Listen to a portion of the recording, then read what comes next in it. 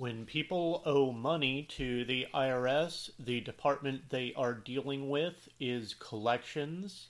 Tune in to find out more about all of the actions and alternatives available when working with this department. Thank you for tuning in to Tax Justice Warriors. Welcome to Tax Justice Warriors, the podcast that celebrates the work of low-income taxpayer clinics, focuses on tax controversy work, and looks at related issues in tax news. I am your host, William Schmidt, the director of the Low-Income Taxpayer Clinic at Kansas Legal Services. Now, there is quite a bit going on when it comes to the Department of Collections within the IRS. What starts out everything with the collections department is when the taxpayer does not pay the taxes that they owe. Now, this may be something that they have turned into the IRS on their tax return, or something that has been assessed to the taxpayer through the examinations, or just general tax return processing, those departments within the IRS. But starting out within collections, the IRS will send out a CP 501, the Notice of Tax Due and Demand for Payment. The intention is to inform the taxpayer of the amount due and let them know which tax year they are in arrears for. So generally, the taxpayer has to choose, will they pay the amount in full, or do they not pay that tax due? So of course, if they pay the amount due in full, then everything with collections has finished. Now, once the amount is paid, the taxpayer could request a refund. If the refund is not appropriate, then the case would be closed. If the IRS determines a refund is appropriate, then it would go back to exam alternatives within the examinations department. So the majority of cases within collections, the taxpayer has not paid in full, and the IRS will start sending notices to the taxpayer. That at this point, the series of notices had started with the CP 501, the first notice.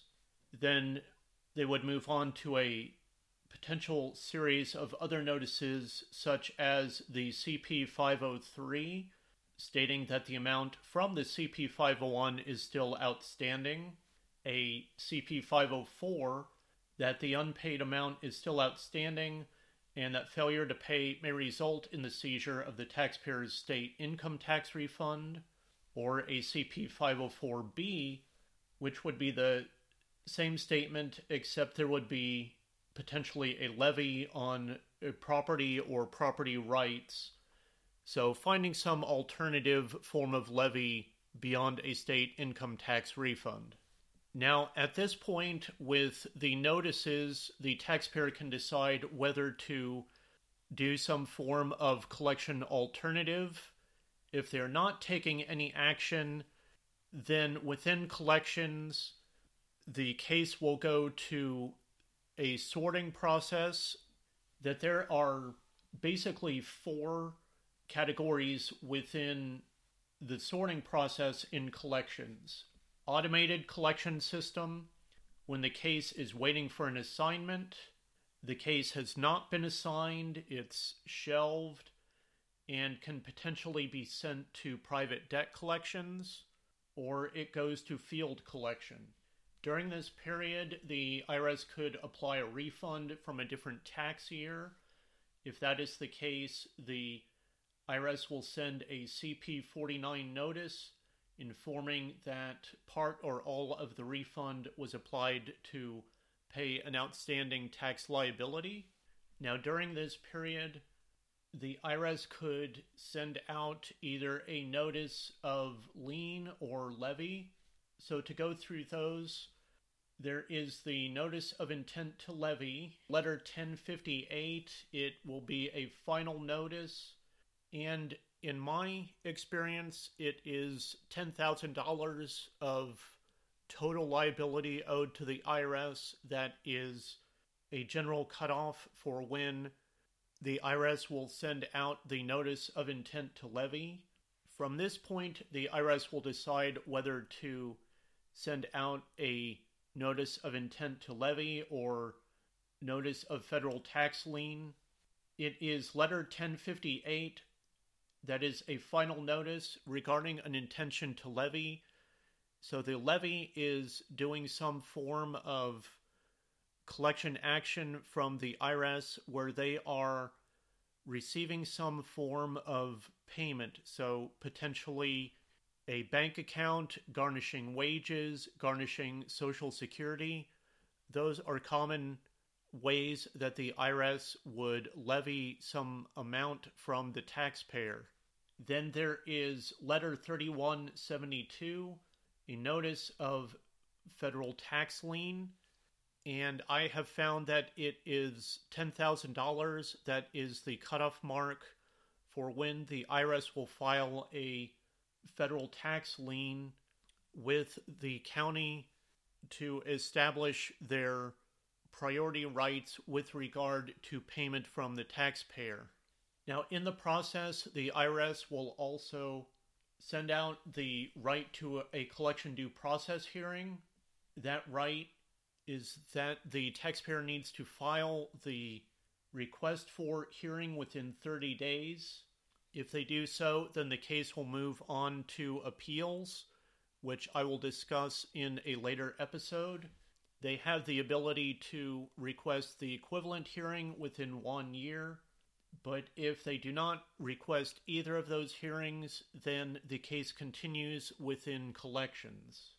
If the case had been sorted to go to private debt collections, then one of several outside entities is collecting the unpaid taxes, but the taxpayer can request for the case to go back to the IRS, or the IRS can recall the case so that there is no go-between between the taxpayer and the IRS. Now, since the sorting has taken place and collection actions are proceeding, with regard to liens and levies, the IRS could send letter 5972C, where they tell you how to avoid a lien or levy, or a letter 16, a notification that the account has been assigned for enforcement action, such as what I was talking about with a garnishment of a bank account, wages, Social Security, or state income tax refunds. Now, part of this process, the IRS could file a suit in court to receive a judgment, foreclose on the lien, or take other actions to enforce the levy. That to some degree, this is litigation that the IRS is going through the process, but it is not what is falling specifically within the litigation taken by IRS counsel, which I will discuss in a later episode. Now, there are technically several collection alternatives to this process of liens and levies that the taxpayer can take. There is levy relief when there has been a wrongful levy, or the IRS could release the levy because of economic hardship, where levy proceeds are returned to the taxpayer. There could be installment agreements or partial pay installment agreements. If the taxpayer is not following through on the installment agreement, the IRS could send a CP 523 to inform the taxpayer that the IRS plans to terminate any installment agreement and levy the assets. But CP 521 informs the taxpayer that they have an installment agreement payment due and to pay that amount. The taxpayer could be deemed currently not collectible. This is generally because the taxpayer has more expenses than income, that the IRS places the account on hold. Interest or penalties will be still accruing. The IRS will keep refunds in the meantime, as a way of collecting on the account, but over time that account the tax year can expire if it is old enough, because the IRS generally has 10 years to collect on the amount due, though there are a variety of actions that can extend the collection period for the taxpayer. The taxpayer has to provide financial information to enter into the status, and the IRS looks each year based on the tax return filed and the information provided to the IRS by the various agencies and businesses, and determines whether the individual is back to collectible status or not. If a person is on a fixed income, then likely they can continue to just coast along in that status. But if a person goes up in income, then the IRS may deem them to be collectible and then move them back into part of the collection process. A taxpayer could declare bankruptcy, and this is part of the litigation section, which I will discuss in a later episode. If the taxpayer disagrees with the assessed amount, the case could return to examinations to re-evaluate the amount due. Of course, the taxpayer can always pay the debt in full. Or finally, the taxpayer can apply for an offer in compromise, the settlement agreement with the IRS. There are several details to an offer in compromise, but in general, the taxpayer can submit a doubt as to liability. It will return to examinations to determine whether that should apply. Otherwise, the taxpayer can submit a doubt as to collectability, offer in compromise, where they are showing they could not pay the amount in full. They have to provide financial information to support the offer that they are making, and they work with that part of the collections department to determine whether they can come to an agreement for what the taxpayer can afford and to pay on what is owed. And the last main portion I will touch on is lien relief, that the IRS would send a withdrawal of notice of federal tax lien, that the lien would be discharged and released. It may not necessarily change what the taxpayer owes, but the IRS would no longer have a lien on the listed property. There are several ways that the case can come from other departments to collections, such as tax return processing, appeals, or litigation.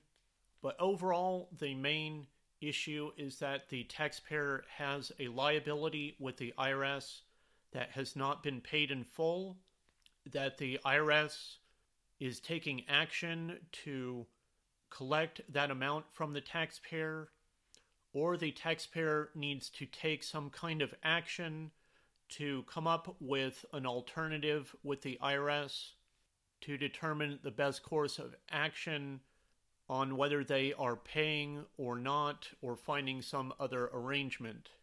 So there are frankly several steps when it comes to working with collections or coming up with some form of alternative. I hope this helps you navigate the collection process better, and thank you for tuning in to Tax Justice Warriors. Thank you for listening to Tax Justice Warriors. We have a Patreon page if you'd like to support this podcast. Providing monetary support for this podcast helps with expenses like equipment or travel to tax conferences. Supporting this podcast through Patreon comes with rewards, so check out our Patreon page. Please rate or review this podcast because positive reviews help get more people to know this podcast exists. The views expressed on this podcast are not official opinions of the IRS, the Low Income Taxpayer Clinic program, or the employers of the people who spoke on this program. Your tax situation is unique. so do not take the statements on this program as tax or legal advice. Consult with your own tax professional to provide you with specific advice on your situation. Tune in next time on Tax Justice Warriors for another interesting tax discussion.